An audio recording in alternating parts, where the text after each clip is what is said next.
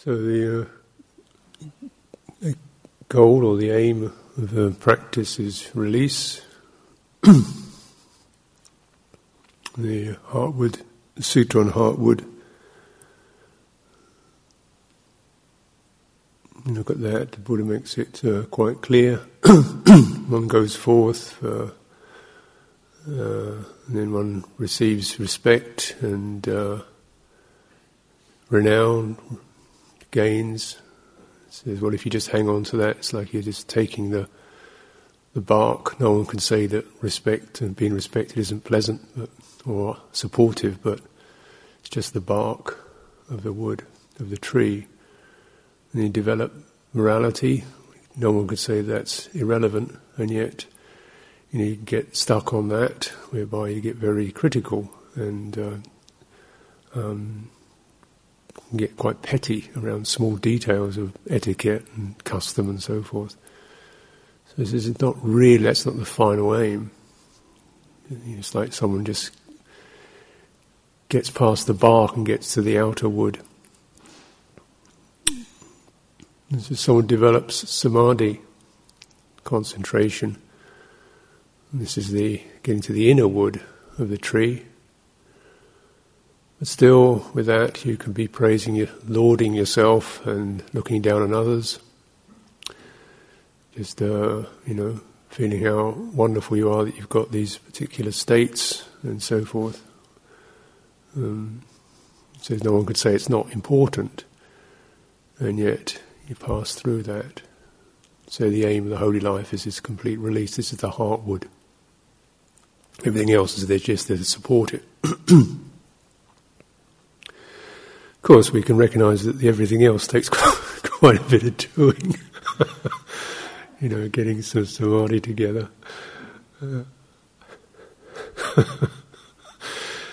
So it's not; these things are not irrelevant. You always got to kind of keep this perspective on it.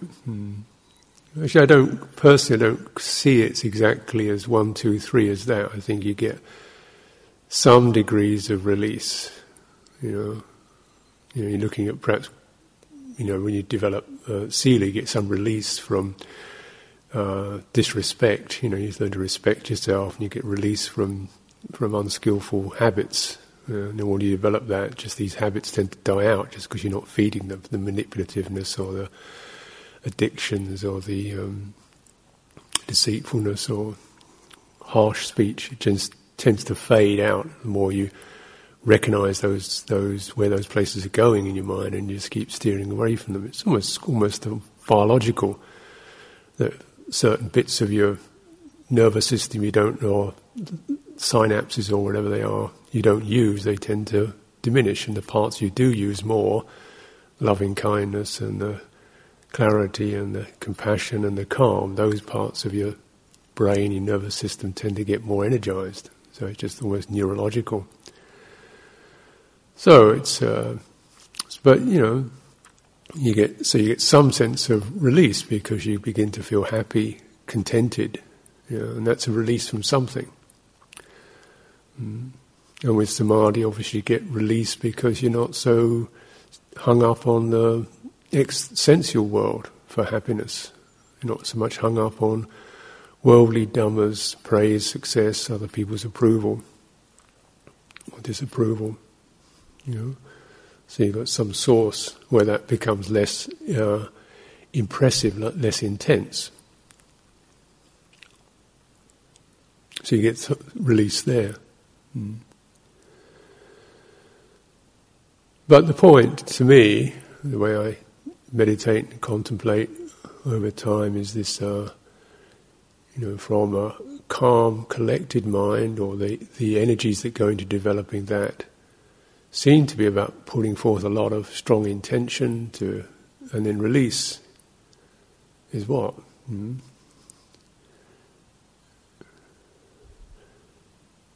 The moments of release are like when that holding seems not needed anymore. Released from having to hold it together.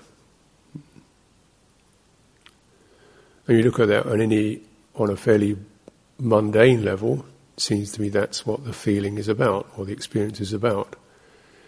You don't have to defend, you don't have to prove, you don't have to struggle, you don't have to, win. You're accepted, and that release. Look at that on a very kind of ground floor level of experience, what it's like when we experience that friendship or acceptance towards ourselves or towards others. And those are perhaps bases we need to keep touching in with, because I don't think it's entirely one way. It's one general direction, but often you seem to keep looping back to basic things about how you deal with your own mishaps and lack of success, or lack of wanting to get somewhere and not quite making it. Coming back to, okay, well, let's just breathe out, relax, start again, get back to basics. So what eventually are we releasing from? We're releasing from intentions or sankhara. Intention is one of them, primary one. But of course any single word seems to always be a bit inadequate. Activities, karma formations, habit patterns, psychological programs, tendencies we have that begin to define us. Perfectionism, our idealism, our sense of inadequacy, our sense of being rejected, our sense of entitlement. These things which don't necessarily come up with words, but start to become more manifest, and generally, you get a sense of it, and after a while, other people start to tell you about it. If you haven't got the point yet. But it's nice if you can get it yourself before.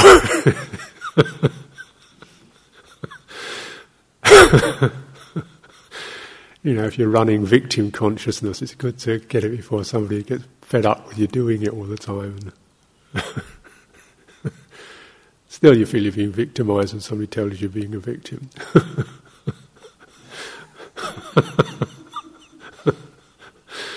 So it's the quality of, what does it take? The kindness, the equanimity, the simple empathic clarity of saying it's like that, isn't it? And the fact that we all have these, defensiveness and don't bother me, and these kinds of energies that run through us. And everybody has these karmic patterns, and that's a good thing to just be able to kind of map out. Because when we, release from these itself is an enormous sense of joy and freedom. Maybe not an ultimate release, but it's at least, getting there. And these patterns can come up, of course, in one's meditation, in relationship with one's meditation. That you should have this experience because it says so in the book, or you're never going to get it, or it's too difficult, or whatever. These are things which you feel your faith and your confidence just drain away, or frustration build up.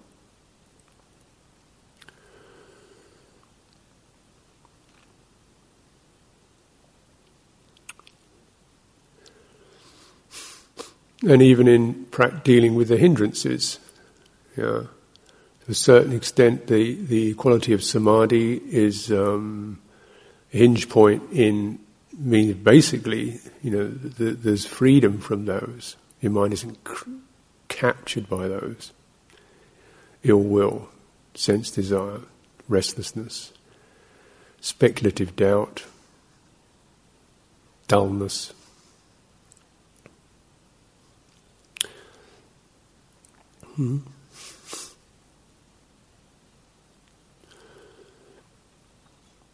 But it seems there's also a hinge point at which you have to meet these with a mind that's you have enough clarity and calm to see these, then you develop insight around it. So that being free from them means being free from being gripped by them. But it often means you can see, you can feel the energy of it, you can feel its potential. You feel the sense of that ill will or wanting to cave in, not wanting to bother, which is dullness. A feeling of not wishing to put forth effort or be present, something that just kind of wants to slump. And it's not purely a physical energy, it's a psychological habit, sometimes about defense, not wanting to be present with something, so we just kind of poof, fuzz out.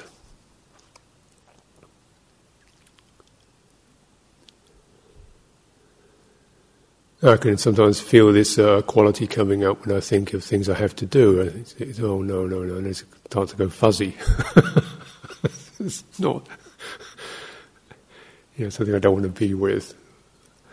So in a sense, I just really wanted to just kind of curl up somewhere, get away from it all. Wait a minute, it's just a moment. It's just a perception in the mind.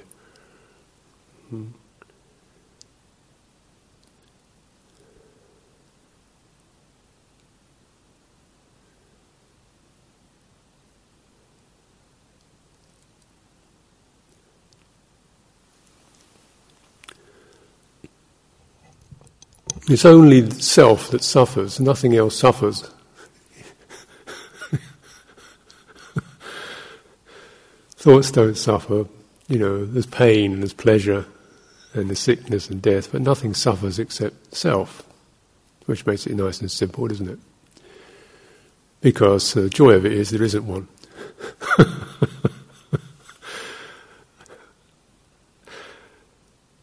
So when we look at that, you recognise certain patterns and habits that definitely create a strong impression of me trapped, me stuck, me needing, me about to get, me holding on, me having got my bit, not wanting to lose it.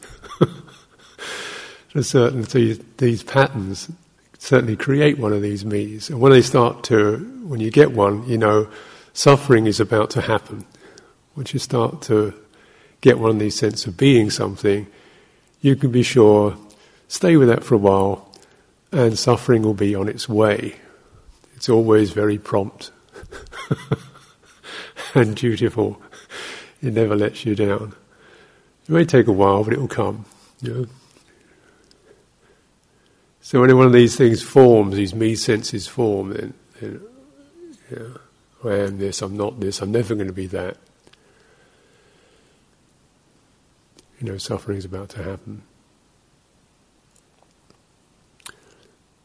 So when we get, that experience forming, this is becoming. So you get the bhava, clinging, taking a dependency, taking a stand, having a viewpoint, having a definitely this and only this is the way, it has to be like this, I am this. As soon as one of those things starts happening, becoming comes in, which is the real forming, this process of forming a self, which leads to birth. And there it is. And it's going to suffer. It'll probably create or trigger off suffering in others too. So we come back to those tendencies because it's not as if you can start out clean. Everybody's already in the game. That's how we got here. So you've got to kind of come back to those tendencies, to be on top, to be in charge, to never have to be in charge, whatever it is, So just go to that as an energy, as perceptions, who it's creating, who is that, how is that, how does it feel in your body? What emotional pressures come up with that? Is it possible just to pause, really widen, get the whole sense of that, breathing in, breathing out, widening, softening. You don't need to be this. You can be bigger than this. You don't need to invest in this one. You can be freer than this. You can be bigger than this. It's that continued encouragement. And it's beautiful, It's always very generous. It's humbling to see how, this instinct still wants to ferret and grub onto something. My little place, my way of doing things, my setup. It's okay. It doesn't have to be unpleasant either. It can be pleasant, it can be enjoyable, but just don't, watch the tendency to form. And then with the pleasant, we just feel like, wow, so it's wonderful that out of, instead of grabbing it, saying this is mine, my entitlement thing, how marvellous, there is the beautiful, there is the generous, there is that which looks after me, how wonderful, rather than this is my entitlement. So life can be an act of continual gesture of continual gratitude, for that which is pleasant, supportive, and there's a lot of it.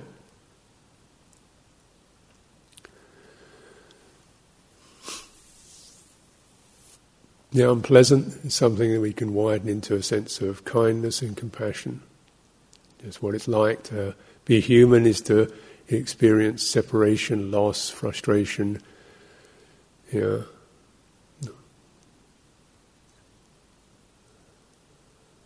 And sometimes this feeling of just being trapped in your own stuff, widening to a place of kindness, compassion, equanimity.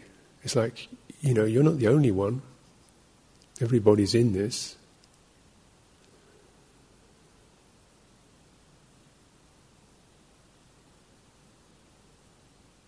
These things are not just philosophical gestures. They're retraining. And what they're training is a training to operate from a heart center, much more holistic rather than a thought, a cognitive center. The cognitive is very good at defining objects, this, organising, arranging, dates, times, places, one of these, 5 of those, makes this. Great stuff. But it never does contentment, ease. It never does surrender. It's not designed for that. It's absolutely designed not to do that. It never does just that holistic opening and whatever, in a bright way. Heart center, use that word, but it's something much more holistic. We see things broadly. We can see this little self thing struggling, trying to get somewhere or be nothing or be something, and just, well, there he goes. And there's no judgment. It's just part of the deal that you have with these energies. That's what they do. They create this thing, this self-experience, and it's suffering. And you're just bearing with that or opening to that. So at least we can stop firming it up. You still have those tendencies, but you don't want to firm them up and sanctify them.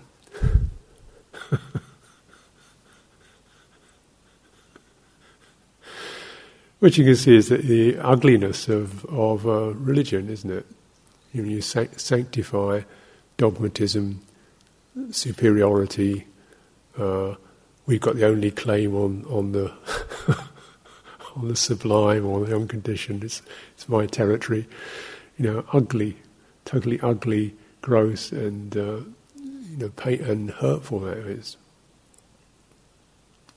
Who needs to know? Who's right? Just know whether you're free or not. Right can be sorted out by somebody else. That's a cognitive thing. Let somebody else decide who's right. Just focus on being free.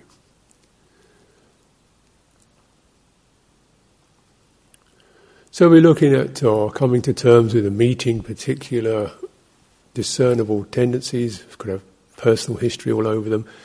You don't really want to go into the topics too deeply, but enough there to get a sense of this is what's running. And then you go into the energy of it, the perceptions, particularly the energy, the contracting, the holding, the firming up, the hardening, the spin of it, the push of it, defending of it.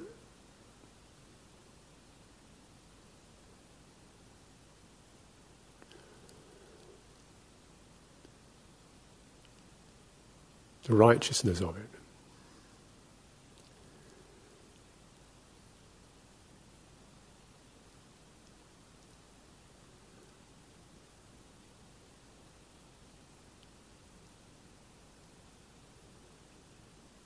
Widening, this is, everybody has these.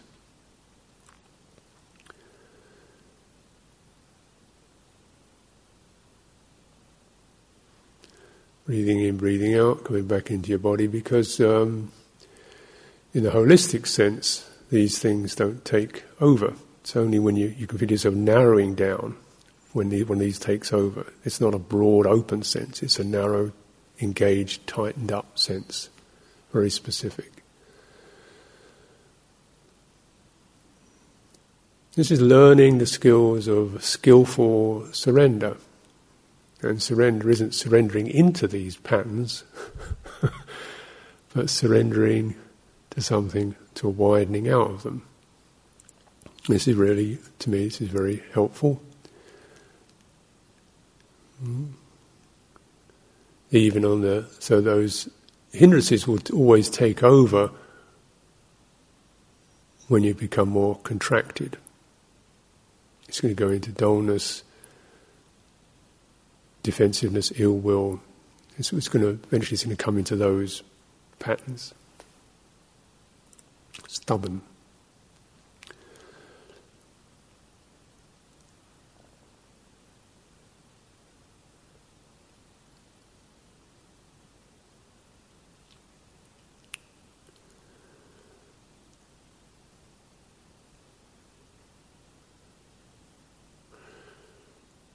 One of the important aspects of samatha practice, gladdening the mind, steadying, comforting the mind, cheering it, steadying it. In this case we're talking about the mind, citta, mental awareness. So you have mental activities, definite programs running, thoughts, recognizable personality tendencies, and you have an awareness of those. So citta, in this sense, specialized sense, is much more the awareness and the citta sankhara, or the formations that are coming up. So we want to widen into that quality of awareness. And then you get some perspective on the citta sankhara, the emotional formations, programs, emotionally driven. And in the third tetrad of Anapanasati, we see this sequence of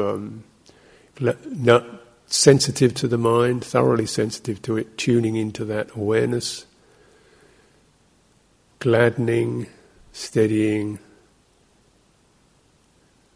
freeing. So you want to go into that quality of awareness, breathing in, breathing out, just feeling that. And letting yourself be gladdened in the awareness. So it's almost like a resting back in that. It's a wider perceptual field.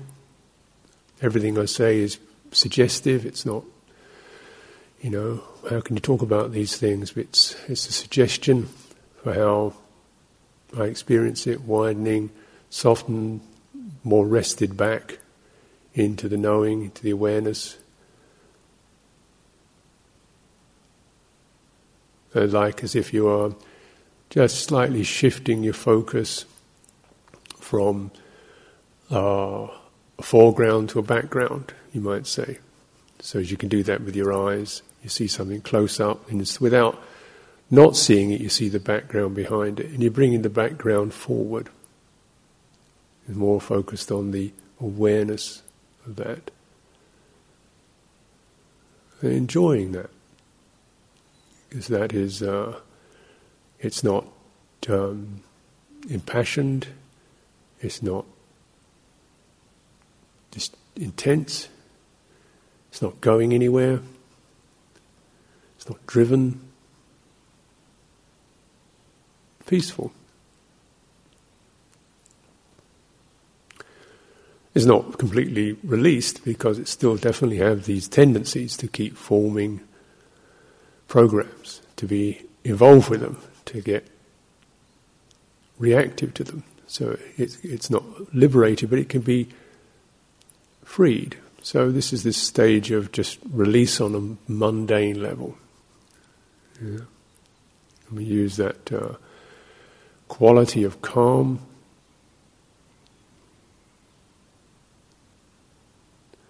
And it's not as if you're suddenly,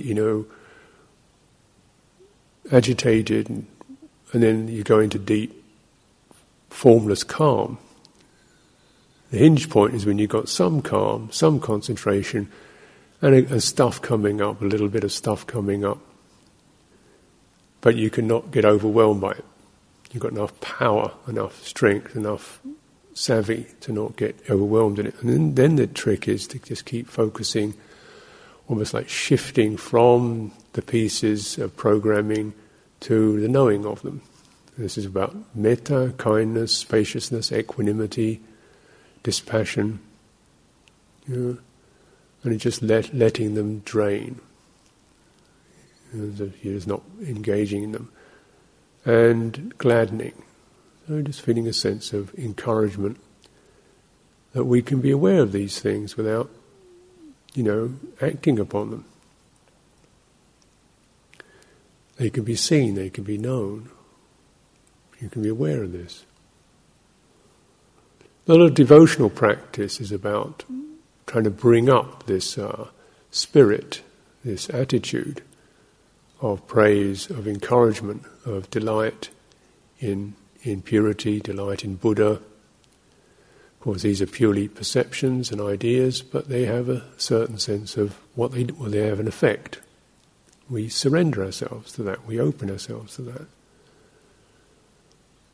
Resting in it, let the Buddha do the work. Steadying in that. Freeing oneself from this harrowing,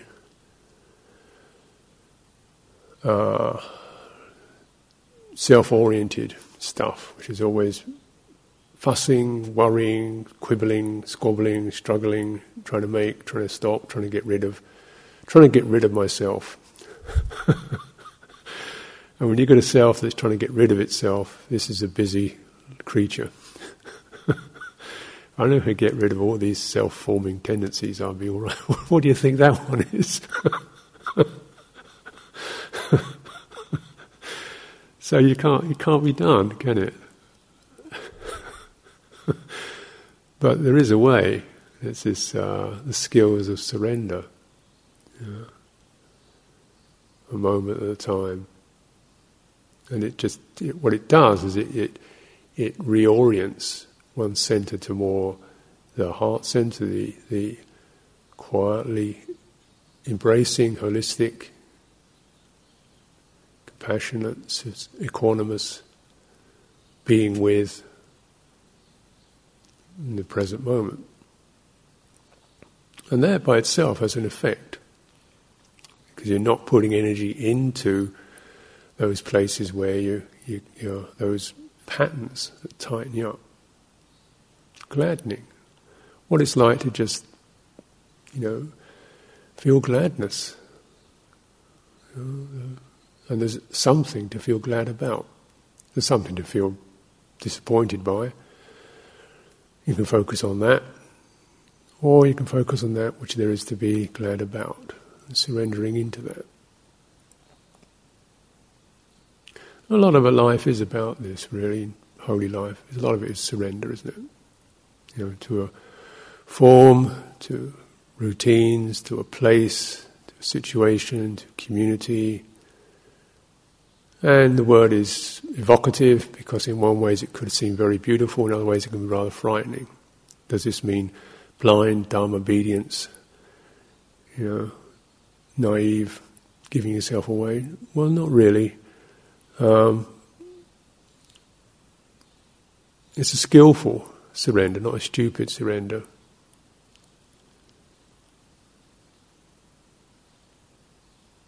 We have definite boundaries, and on a conventional level you need those, the morality, the sense of reasonable, agreeable structures.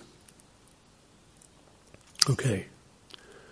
And then surrendering is like the sense of just, well, okay, I'm open to that. Work with what comes up in my mind. Internally.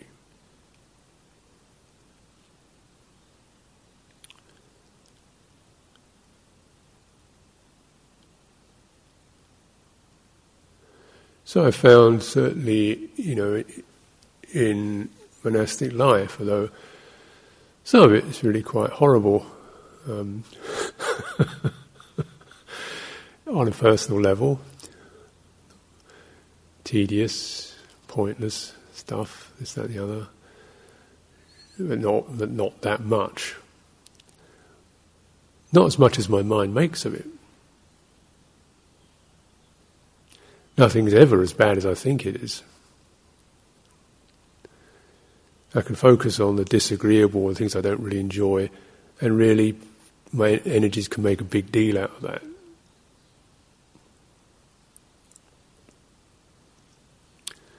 Things I don't like, people can make a big deal out of. And it's one of the features itself that's rather disappointing when you go to monastic meetings and somebody wants to make a big deal about some thing you're not at all interested in, like,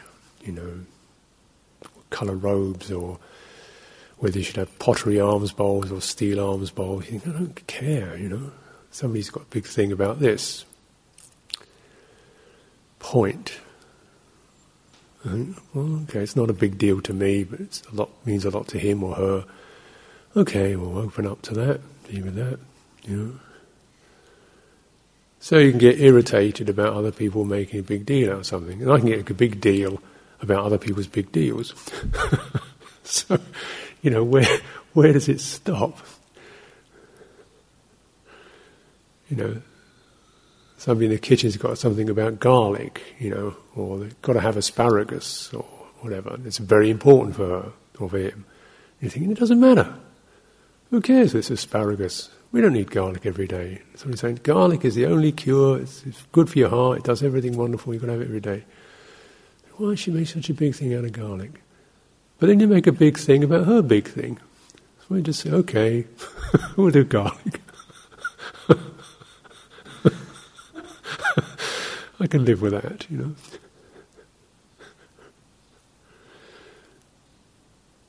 There's just this kind of continual lessening of those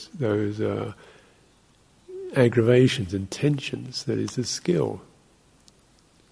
You don't have to agree, you just have to, just a sense of I can accept that, I can be with that.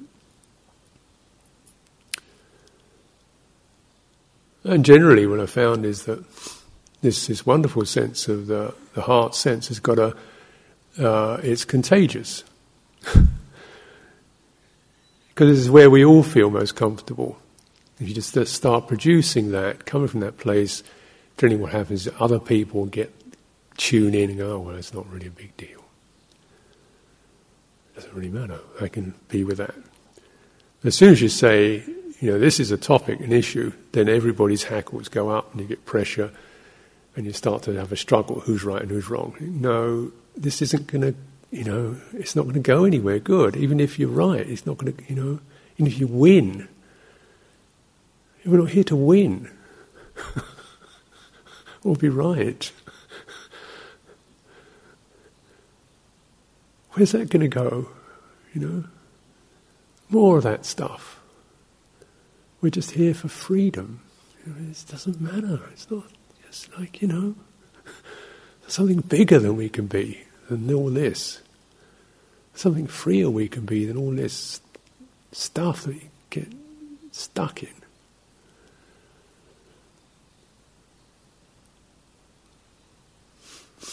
But then wanting people not to get stuck in things can be another issue. Just, okay, well, that's the way it goes, isn't it? But we just keep generating that quality, and the beauty of it is that there's a kind of basic sanity that we can tune into, we can come back to. It's without, it's non-conflict. And something that starts to make your identities no longer based upon the presence or absence of garlic.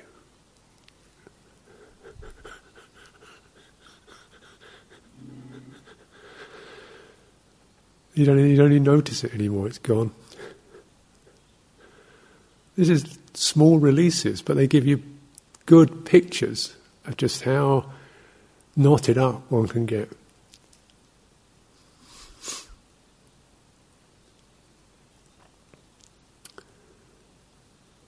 We used to have some situation where they used to serve the porridge up. We used to sit and have it all together, and they'd serve the porridge up in these mugs, because we hadn't really totally accepted the fact that we were eating something, so it was a kind of like a drink, a thick drink. We hadn't really got round to owning up to actually having something to eat at 7 in the morning, so we used to have it in mugs, and people would mix it with their tea, so it's kind of sloppy. Then some people would like their tea put in the mug first, and there was one person serving it up. This one guy was serving it up, so all the mugs would come to him, and he'd be serving it up. And just as he served the last mug, was about to eat his own, the first mug would come back for seconds. So this guy would then get to eat his porridge, because he'd just be getting to it, and somebody would pass a mug back for second helping. So that's why we gave it up in the end, because it was just this too much. Then some people would like their tea in the mug and then have their porridge put on top of it. Other people like their porridge put in first and their tea poured on top of that. And people get very specific about which way their porridge was going in the mug. It's going on top of the tea, or the porridge in first with the tea on top of it. It was a focal point for that meeting. People would kind of place their orders. And if you got it wrong, you were in that, you'd know about it. And this was something that people would get really focused on. This is a wonderful example of just how, mind picks something up, makes a thing out of it. It's like it wants to have something to be bothered about. It wants to have something to take a stand on.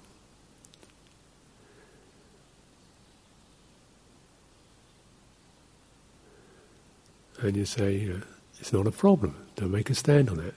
You want to have something to make a stand on. That's what it wants to do. And that is the thing we're up against.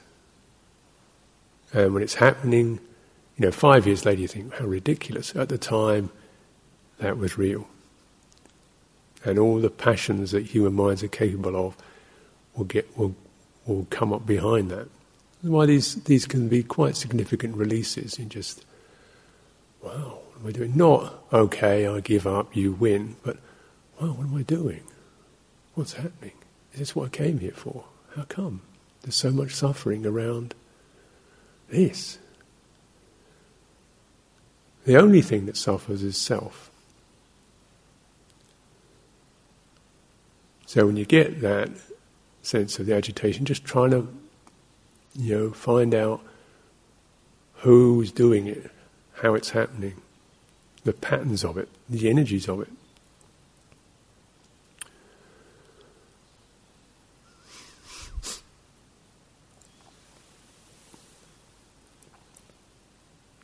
Where it happens in your body, often it happens up in the head. It's kind of warming or energy flowing between the chest and the head, and you get a lot of tension or pressure in the forehead, around the eyes, the jaw, head tightens up. So it's when the head tightens up. So when people really get tightened up, the head's like a boxing, like a punch, you could knock nails in with it. But it's feeling it running up your neck, it's the occiput, clamping the head down, charging up around the eyes, the corners of the mouth, the forehead, the temples, and you just go to those places. You don't even have to deal with the story, just go to the energy of it and spreading, widening, going down from your head, down your shoulders, down in your chest, down into your belly, just running down. Sometimes the topics themselves are just so loaded that you can't even go there without the whole thing exploding or becoming highly charged. So you just go to the physical aspects of it. Breathing in, breathing out. Softening. Coming into the gladness of something you can do. You're not trapped by it, at least you're working with it. The happiness of just coming into flesh and blood and bones and softening, breathing in, breathing out like a massage, coming out of that. And there's a point at which it's like, as if your center shifted. It doesn't go bang, but there's a gradual shift. Viveka, detachment, non-involvement. That's the first sense of it. You just get it in perspective. Viraga, it's no longer firing you up. Dispassionate. And that's the sign. It's suddenly the center is now shifted. It's more heart-based, more holistic. And it's like the tendrils of it just start to peel off. The grip of it starts to loosen. And you feel yourself coming back into a more whole state. Lower, down, in your heart, your belly, your body. And then the ceasing, that particular formation drops away. Gladness of release.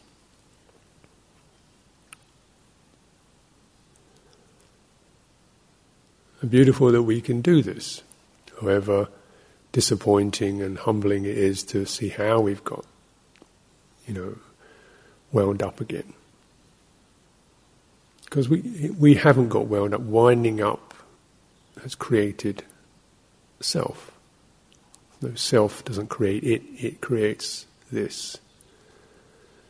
So we learn that skillful surrender, the first surrender is to surrender into the fact, the apparent fact of self, where you don't want to have one, the apparent fact of suffering, where you don't want to be suffering, the apparent fact of holding on attachment when you don't want to have it. Okay, here it is. Tracing it. Aware of that. Widening. Softening. Letting it have its say. Letting it peel off. Dropping. Ceasing. Giving up. Giving up. Giving up.